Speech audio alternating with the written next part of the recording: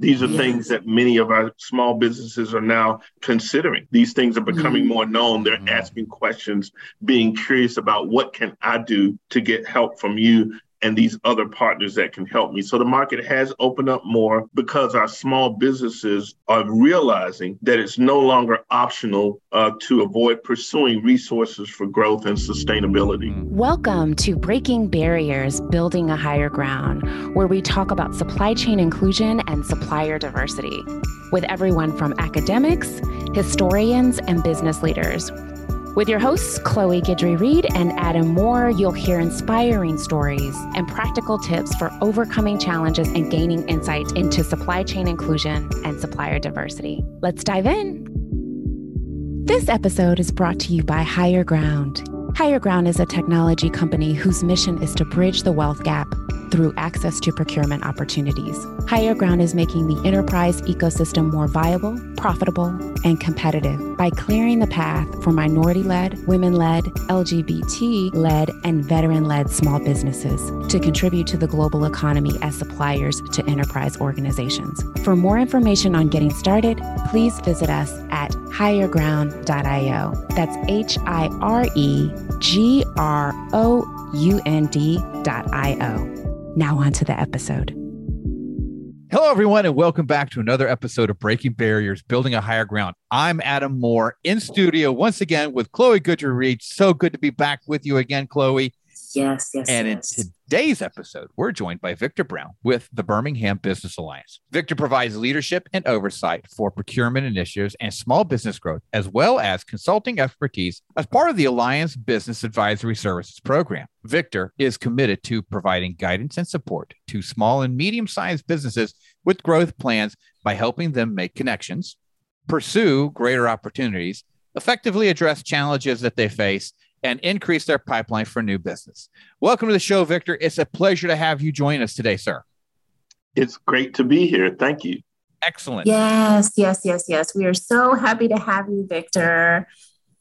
And, I am excited to tell for our listeners to hear all of the amazing things that are happening in Birmingham. So maybe we could get started with you telling us a little bit about what the mission is of the Birmingham Business Alliance. Yeah, happy to do that. Birmingham Business Alliance is the first stop destination for businesses that are already operating and currently doing business in Birmingham or considering an operation in Birmingham. The BBA is the economic development agency for the greater Birmingham region and the local chamber of commerce for the city of Birmingham. Our mission is to help businesses start, stay, and succeed in Birmingham, Alabama. Interesting. So it is just Birmingham. You probably feel like that was clearly stated in that sense. But I think that's interesting, right? You guys are just solely focused on Birmingham. And can you give us a little bit of reason why, right? So we've talked to a lot of different agencies on this show, different NGOs, if you will, and they usually have a state or a regional or a national outreach. Very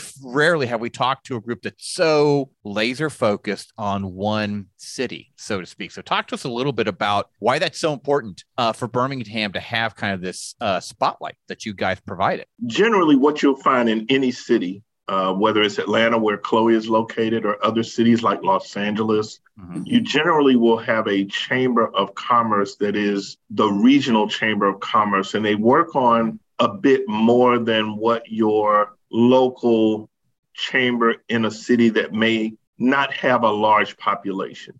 So in the region, which is really a 7-county region that includes cities and counties outside of Birmingham, for years, that was our footprint. Okay. And what we found over time was that each local community really doesn't want the large regional chamber involved in their cities and counties, but yet because of our ability to do more for those cities and counties, then we're there for them when they need us. But it took us a while to get there. I've been here 15 years, and I would say in the last 2 years, we definitely have listened to them, have heard what they have said, and they even fund us to support them. But the message is, don't leave Birmingham to come to our city and county outside of Jefferson County. And much of what we do also touches Jefferson County, but primarily city of Birmingham. So then when you look at the region, there's a specific reason for that, different motivations for that are not all based on what we may be able to do more of. We certainly have the ability to, and Chloe Guidry Reed knows this, to assist companies that are not Birmingham based. However, the strategy behind that is Chloe Guidry Reed and Higher Ground have a relationship with a major corporation that has a presence in Birmingham. And because of that, by assisting Higher Ground, we in essence are also assisting that major corporation that is doing business with Higher Ground. So there's a lot more to it. I've met companies that are not based here that we've assisted. Yeah. And we will do that. If a company is in Alabama and they're not in Birmingham and they ask us for assistance, then we'll provide it. But by and large, there's a laser beam focus on the city. Wow, that's really great. And I think that's kind of important too, because sometimes it feels like we all can be a little schizophrenic in this job, right? Yes. Especially the bigger and bigger and bigger the scope gets. So it's nice to see that focus on Birmingham and what you guys are doing there at the BBA. That's awesome. Yes, absolutely. Yeah. It's exciting. It is so exciting. And talk to us, Victor, just a little bit about your specific role and the role you play in orchestrating all of this. So my role in the mission is really a primary focus on small business. So once again, here comes that laser beam. And these small businesses are located in Birmingham. Okay. And we also support our large corporations with their procurement efforts, as you mentioned, as you were reading my bio. And these efforts are for local businesses and diverse businesses. And I'm the point person for that effort in my role. Nice. And so when you're focusing on the diverse and small businesses, are there certain categories you're really looking for? Because I know that's sometimes what we're asked a lot is like, well, what are people even looking for, right? So from where you're sitting, that would be kind of an interesting kind of sub-question to this is, are there categories that you're seeing not getting filled? Like maybe if a corporate came to you and said, hey, Victor, we're looking for X, Y, and Z, can't find it. Or are you just happening to noticing gaps? I mean, what are you kind of seeing out there in the different product and service mix that our different MBEs are providing right now? Much of our work is driven by what happened during the pandemic. Much of what we do is driven by a focus on Black-owned businesses in particular, because it was found that Black-owned businesses have been lagging behind for many, many years. And for whatever reason, whether that's within the Black community, not operating similar to maybe the way the Hispanic community operates, the Asian community operates in diversity language. Asian Pacific Islander is used as an identity group. And I remember when I had my accounting business in Atlanta, Georgia, where Chloe is located. When I had my accounting business, I was doing accounting for some gentlemen that were from an Asian country. And at the time, one of the guys who I was referred by my first client was living in an apartment with 14 other people. Oh, wow. And those 14 people took turns launching businesses. And over the course of time, they each had a business and all of them were making extremely great revenue in their companies. That is somewhat unique. Yeah. That community, I think sometimes in the Hispanic, Latina community, there's similar activities that take place. Don't find that as much in the Black community. I think probably back in the 60s, maybe in the 50s, you had a bit more nuclear family activity. But I think in corporate America over time, in the Black community, the success that many Black executives experienced in corporate America in the 70s really drove many of us away. I'm guilty of taking those corporate jobs that were not available in the 50s and 60s for my mom and dad and my grandparents. My grandfather wanted to be a school teacher in North Carolina and had to leave the city that he and my grandmother were in because Blacks were not allowed to be school teachers and principals in the city. So they had to leave.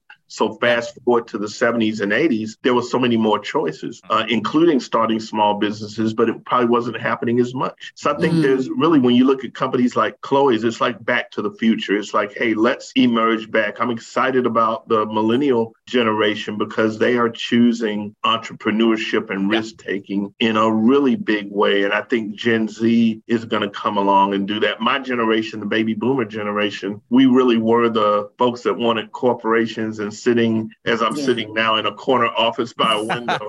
But that's just not the flavor of things right now. But I think in answer to your question, the George Floyd murder, the pandemic, the need, Brookings Institute did a study. And by and large, I think the top priority is Black-owned business. But the work that we do here at the Birmingham Business Alliance is for small business that includes Black-owned, Latino-owned, women-owned businesses, and even small businesses that might be owned by a white male. So we have diversity in everything we do, but clearly there is a focus on Black business and African-American owned companies that are in desperate need of support. Right. Where everybody needs help, those communities need more attention there so they don't get left behind and we don't find ourselves in even a more disparative situation or landscape than we have already. So I totally agree with that. Right. And you mentioned something, Victor, about just the pandemic and everything that happened with the George Floyd murders. How has the pandemic and the wake of civil unrest really opened up markets for some of the small businesses specific to, in the Birmingham, Alabama area? It was tough goings even before the pandemic. However, something did happen after the George Floyd murder and the closing of so many small businesses around the nation. The number of programs to support small businesses is really unprecedented. I've never seen. I know. Never seen. Every day, every other day, we get an email saying, hey, here's a grant for $10,000 and here's a grant for $5,000. And then corporations were giving $100 million. And we've got a situation now. We were on a call with the Minority Business Development Agency. They have a new undersecretary position that was created and held by Donald Cravens. And Donald is over the Minority Business Development Agency as the lead for minority business under the Department of Commerce. And he, like many of us, is saying, okay, where is all this money, these hundreds of millions of dollars that are supposed to flow in to help Black-owned businesses? I don't know if Chloe has any of that in her bank account, but we all have been asking, where is that money? And now I believe with all of the phenomenal things that are happening with the rescue funds and all the infrastructure money that's floating down, that we will have an opportunity to get a handle on how do we access that money. But even with that, just constantly hearing about programs more than ever that are helping companies. I mean, many small businesses, as you may know, during the spring and summer of 2020, began to hear about the SBA. This Small Business Administration was something that a lot of small businesses did not know about. And between the SBA and the Small Business Development Center, they have helped markets to open up for small business as a result of the pandemic, things that people never thought of. So many of our small business owners were making money and doing really well as solopreneurs and that type of thing. So they never wanted to get a loan and definitely didn't want to get investors. But the pandemic showed that there's a benefit in building a company. There's a benefit in being more than just a mom and pop shop, that it may be beneficial to build and grow a company. And that's definitely the space we're in. Also, Minority Business Development Agency, like I mentioned before, as well as organizations that provide certification. These are things that many of our small businesses are now considering. These things are becoming more known. They're asking questions, being curious about what can I do to get help from you and these other partners that can help me. So the market has opened up more because our small businesses are realizing that it's no longer optional to avoid pursuing resources for growth and sustainability. You almost have to participate or get left behind. As quickly as things are moving. Yeah, absolutely. It's almost like grow or die. And it's not everybody grow, but it's really something for people to consider and don't just blow it off. completely agree with you. But, Victor, you kind of touched on something that I wonder if you can help expand on. And I've been saying it for some time, and I'm like, the piper is going to have to get paid at some point, right? We've had the Payroll Protection Act that we had when the pandemic came out, right? Like you said, there seems to be a new program coming up every week, every other day, as we're trying to help resuscitate the hit that small businesses took, especially in that kind of startup bootstrap phase. But, the one thing we never saw was like a lot of reporting around it. And I've been saying for a long time, some senator or somebody is going to stand up one day and go, well, what did we do with all, what did it do at the end of the day? What did it do? Are you starting to see that? Are you starting to see some more kind of reporting standards or like a outcome report or summary that's starting to come out in some of these different programs? Or what are you seeing from your side? So what I'm seeing now, I don't think we're at that point quite yet. I think right now we're in what I would refer to as the accountability phase. I think people are waking up and realize, oh, I've got to get forgiveness on either agencies are saying that you should not have, that you're going to have to pay this loan back. Mm-hmm. Agencies are saying, here's fraud. But I've also heard something interesting that I think might be the critical mass. I believe that there are many, many companies that got the PPP that have no idea how to apply for forgiveness, and they qualify. And that's my big concern. That's a great, I believe before we get to the point of metrics, measurement, impact, we've got to get beyond. It may be beyond 2023. Maybe it's beyond 2024. What I hope and pray doesn't happen is that a large number of people end up either getting in trouble or not getting their loan forgiven when they really should be able to get it forgiven. And I think it's going to be incumbent upon me, either in this role or as a volunteer at my church or in a nonprofit somewhere, that we find out where these people are, get with United Way and others, and figure out how we can help them. So just like we used to help them through the VISTA program to get their taxes done, or the VITA program rather, to get their taxes done.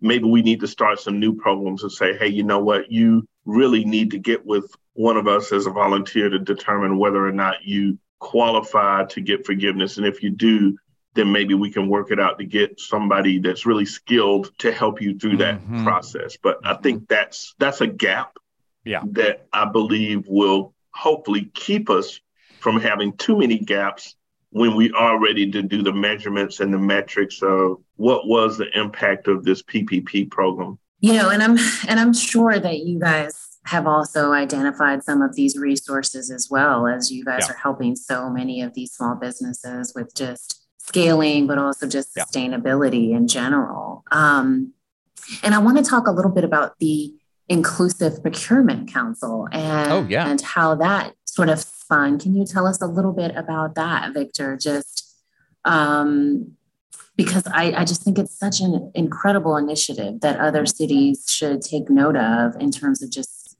and I don't want to give it away. You tell us a little bit about it, but obviously I'm a huge fan of the work that you guys are doing with these corporations in conjunction with the Birmingham Business Alliance. They say that in the Chamber of Commerce world, all good ideas need to be stolen. And we want, want people to feel and emulate what we're doing in Birmingham. And we're excited to be who we think a place where is a model for things that have been done in Cincinnati, have been attempted to be done in other places, but really we're building and framing out everything we're doing in support of the council. But specifically speaking of the Inclusive Procurement Council, it really all began in earnest when Mayor Randall Woodfin wrote an op-ed in the Birmingham Business Journal. That op-ed said we need to do a better job of spending money with minority, women-owned, and disadvantaged business enterprises. Then Mayor Woodfin invited 15 companies to sign the pledge with him. 13 responded, 12 signed the pledge, 10 reported their spend in February of 2021. That began the VITAL program, Valuing Inclusion to Accelerate and Lift. From October of 2020 through February of 2021 when they reported spend, and we measured spend by total spend, total diverse spend, total local spend.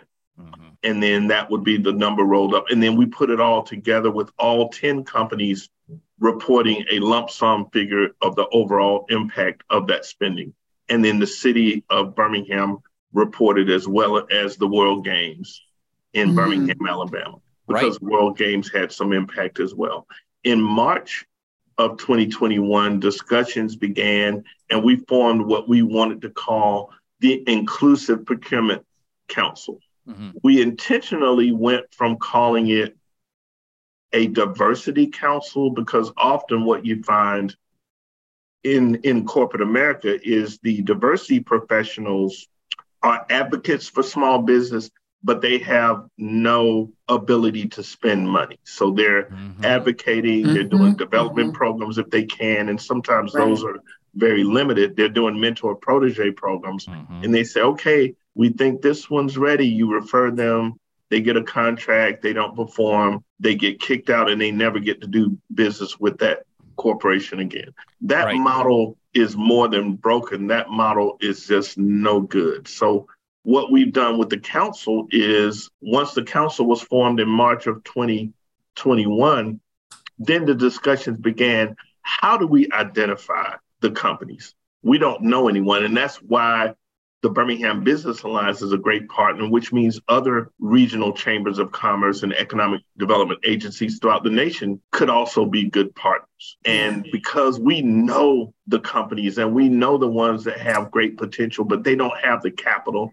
they don't have the revenue, they don't have 100 employees or $1 million in the bank, but they can perform. So it becomes a partnership. So from March through May of 2021, we talked about that. We talked about what would it look like to bring suppliers in front of the top 10, 15, 20 companies, because since the Vital Pledge was done and the reporting was done, we have added other companies that, although they didn't sign the original pledge, they're major corporations that have billions in revenue and spend hundreds of millions of dollars, and have been also looking to do business with diverse businesses and haven't been able to find any. Meanwhile, we've got them in the pocket at every chamber of commerce in the nation, at every economic development organization in the nation to a certain extent, and even the smaller chambers of commerce. So in June of 2021, we had our first 4 presenters. And then fast forward to recently, we had Chloe Guidry Reed and Higher Ground present. And it just goes to show how this council has evolved to where we're attracting what we consider the best and brightest minority and women-owned companies and small businesses to the table. Higher Ground included in that number, because Victor. We were thrilled to meet Higher Ground and learn of what Chloe's doing. I mean, the ingenuity behind this platform is just phenomenal. And one of our largest members made that clear. And even at the meeting when Higher Ground was presented, it was clear to everyone in that room that this is a company we need to take a look at. And that just goes to show how far we've come in attracting a best-in-class Black woman-owned business to the table, because that's not always easy. It's not always easy to find the best-in-class. And so because of this Inclusive Procurement Council, time and time again, we've got 2 companies presenting tomorrow. It is two Black women-owned companies. One is in the human resources space around culture. The other is an employee that exited from Alabama Power Company to form an energy company that she became a 51% partner in a $600 million energy company, and will generate about $100 million in revenue in year 2 of her Birmingham-based company. And then that headquarters will move from its current location into Birmingham. So already we have a company that's going to have north of $400 million in revenue, and it's going to be it is a Black woman-owned company. So that's, again, an example of how these relationships can be built and how we can influence the growth of diverse businesses in Birmingham, Alabama. And we can do the same thing in other cities and states throughout the country. That is absolutely amazing. So now does the BBA help broker some of those relationships, right? So we'll just take the lady that exited corporate America to come into starting her own power company, is bringing that firm now into Birmingham. Does the BBA often say, hey, we've got a person over here and a company over here, this might make a good fit, right? We can create a WMBE firm?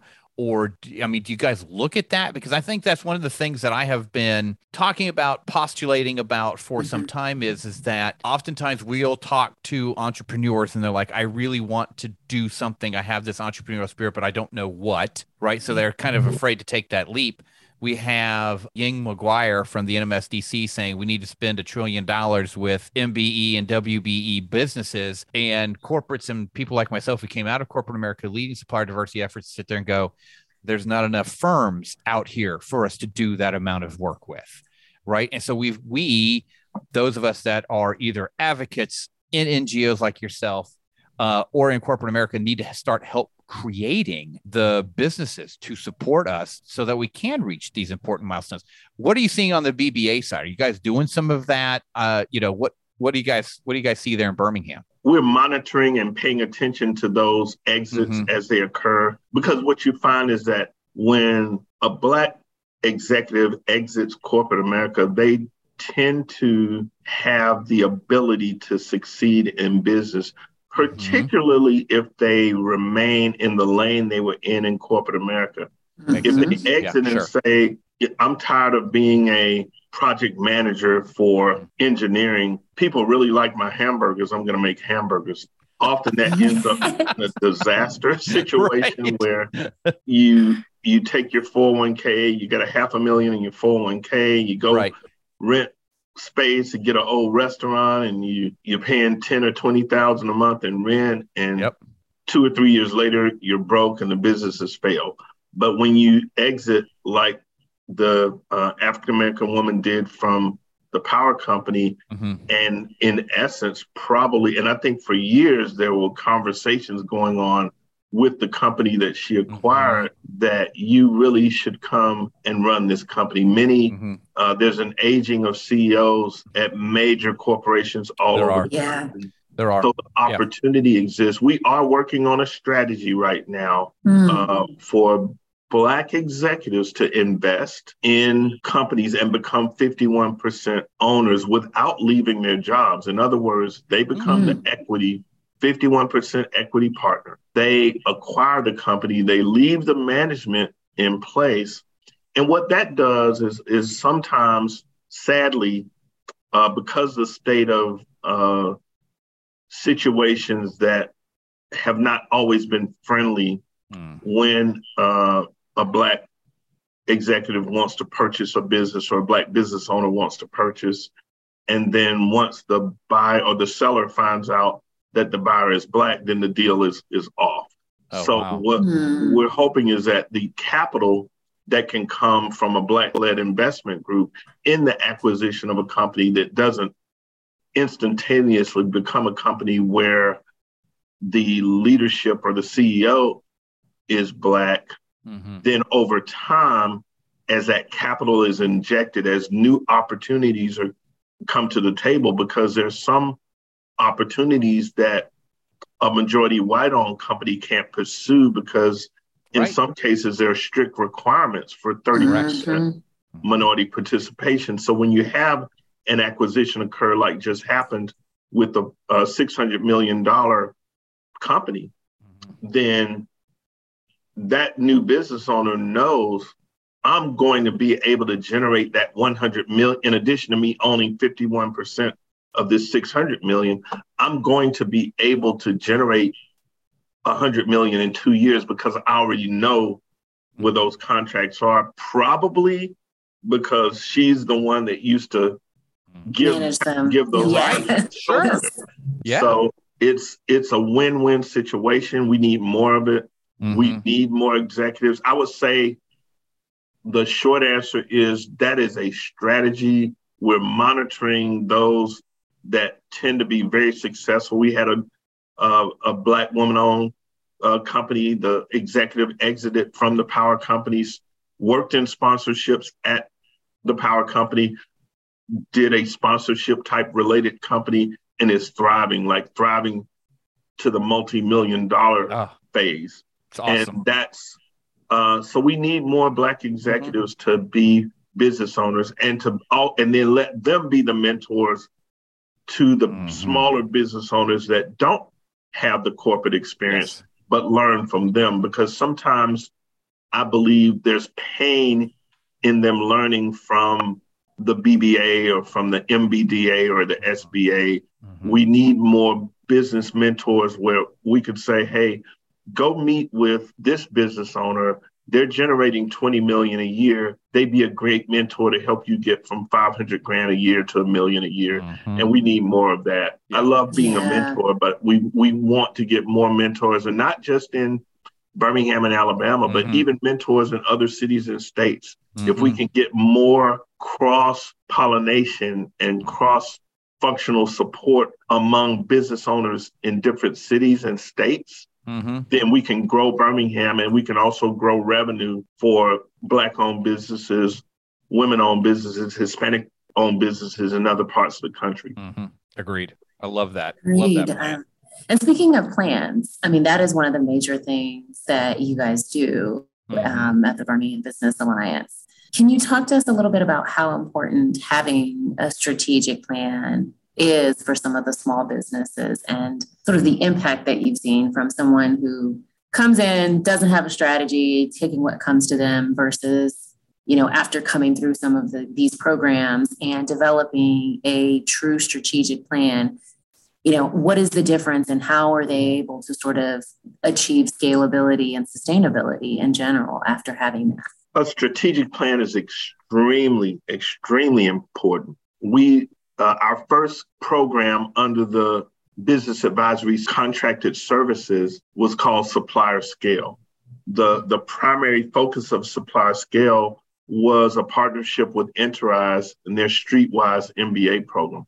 And that Streetwise MBA, I love the way that sounds. Yeah. I'm curious about what that even means, but I love that. Go ahead. Yeah. Yes, absolutely. So the Streetwise MBA program takes minority-owned businesses, women-owned businesses, and brings them together to give them practical information that is contained in an MBA, but applicable to their own business. So by the time they finish the Streetwise MBA, they've touched finance, they've touched every part of the accounting, the income statement, the balance sheet. We had one company, a white woman-owned company, that didn't know about her cash flow statement. That you can, if you've got QuickBooks, you can press a button and look at the traditional cash flow, which is financing and investing activities, is different than your finance cash flow. Right. And getting them to understand that helps them to realize when they walk into a bank or when they're talking to investors, to be able to know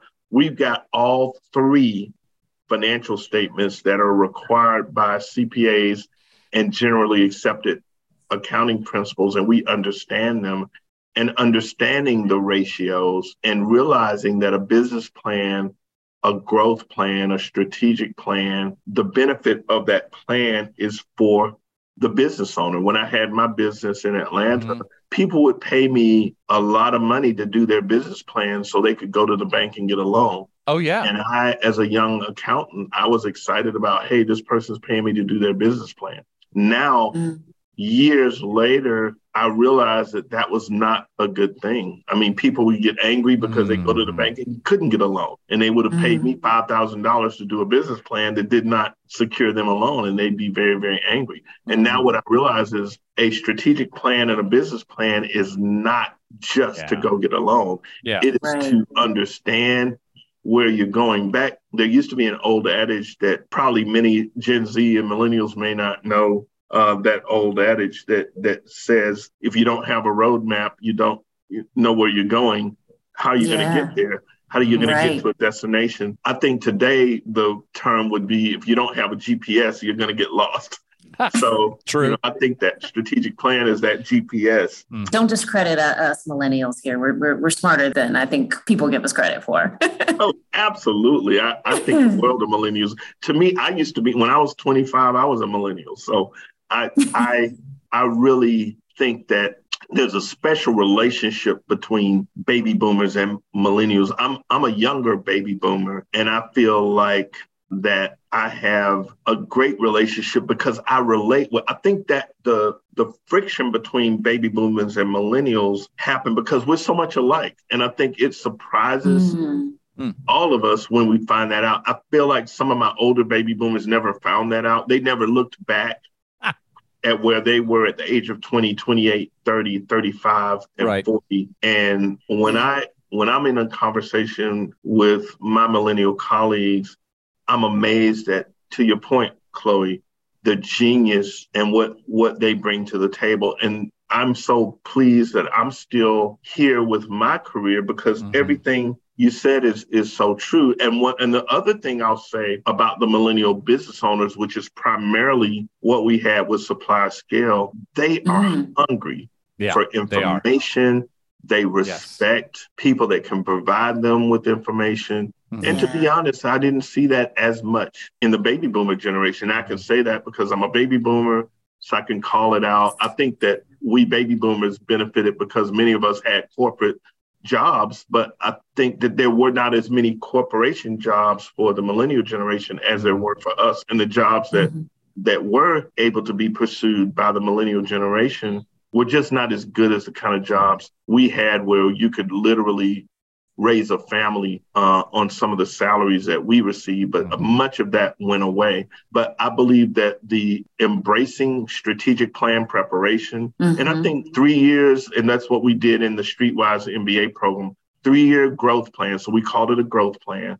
And I think for those that don't have access to a cohort like Supplier Scale, can still create a business model, like a business model canvas, and use that canvas to determine everything from customer segments to resources, key resources, all of the things they need, and map out every business they have. Because many of us, and when I love to talk about this topic, Chloe, because, there's an old rap song that said, "Don't knock the hustle." So people need to learn the difference between going in, as my millennial friends will say, go get that bag. If they're going after, I need to get a contract, I need a $20,000 contract. I need a $2,000. One guy that was a business owner used to bug me about, doing my deck and hooking them up with people to do a deck for $2,000. And I'm like, that's not really a sustainable recurring revenue scenario.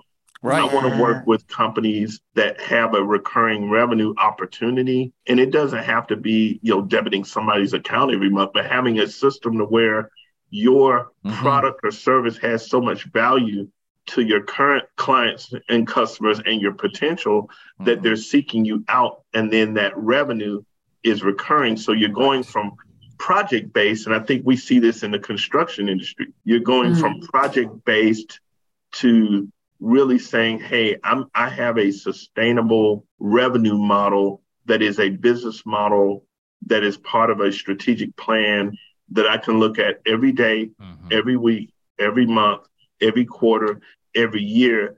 And I can tell you how I'm performing quarter by quarter. And I can also influence, because much of what you learn with a strategic plan is you've got the ability to decide if you want to build a $100 million company, if you want to build $1 billion company, if you want to build a $100,000 a year company or $200,000 a year and be a solopreneur. And you have to decide that, if you decide you're going to build a multi-million-dollar company, how many days are you going to be on the road away from your family? And so you've got to weigh all of that. But it's really, and what I helped a lot of companies realize is with your strategic plan and your growth plan, you decide how big your company is going to be. It's not really luck. It's really the discipline that it takes to generate the revenue. And what is your willingness to build a 10 or 20 or $50 million company or $100 million? Do you really want to do that? And oftentimes the answer is no.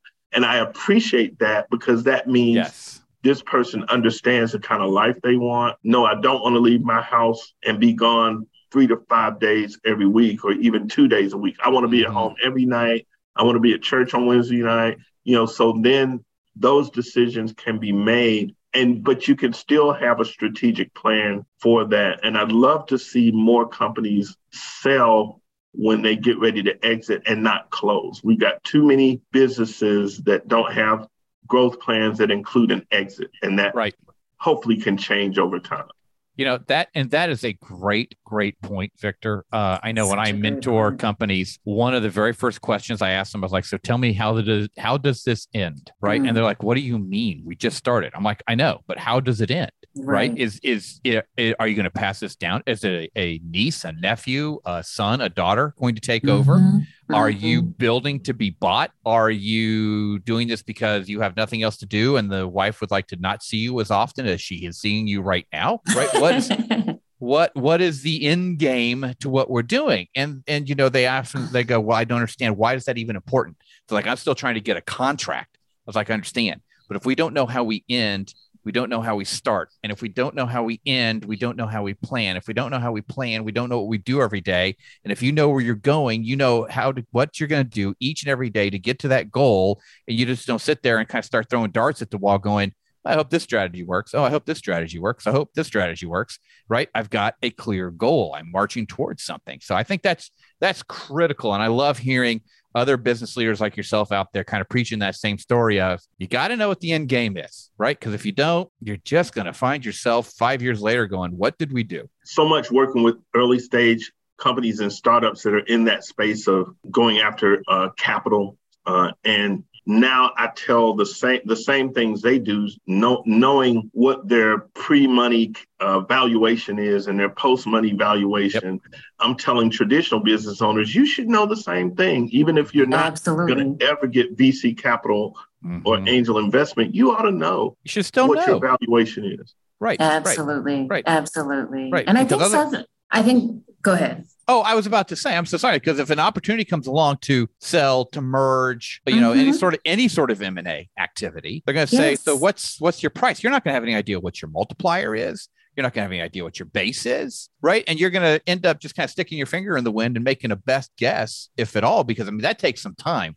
To know what your pre and post money valuation is, that takes some time. It's not something you just kind of cranked out real fast. And, M&A opportunities, when they come up, they don't stick around for a long time. You got to have that data and have it up front. Yeah. Well, you can't even begin a conversation is really what it is, because if somebody approaches you and has a number, here's what I'd like to offer you, and you haven't done the homework behind it and don't know what that means, half of that, then you're not ready. And I think that that's also a red flag to anyone who's trying to acquire you. Mm-hmm. And, what's exciting about it is, I worked with I recruited a company out of Huntsville, Alabama. And early on, he knew, and it's always negotiable when you're trying to get money, but he knew what his initial post-money or pre-money valuation was and what the post-money valuation would be. And when he told that to his local investors, they said, no, it's not that. And now his valuation is multiple times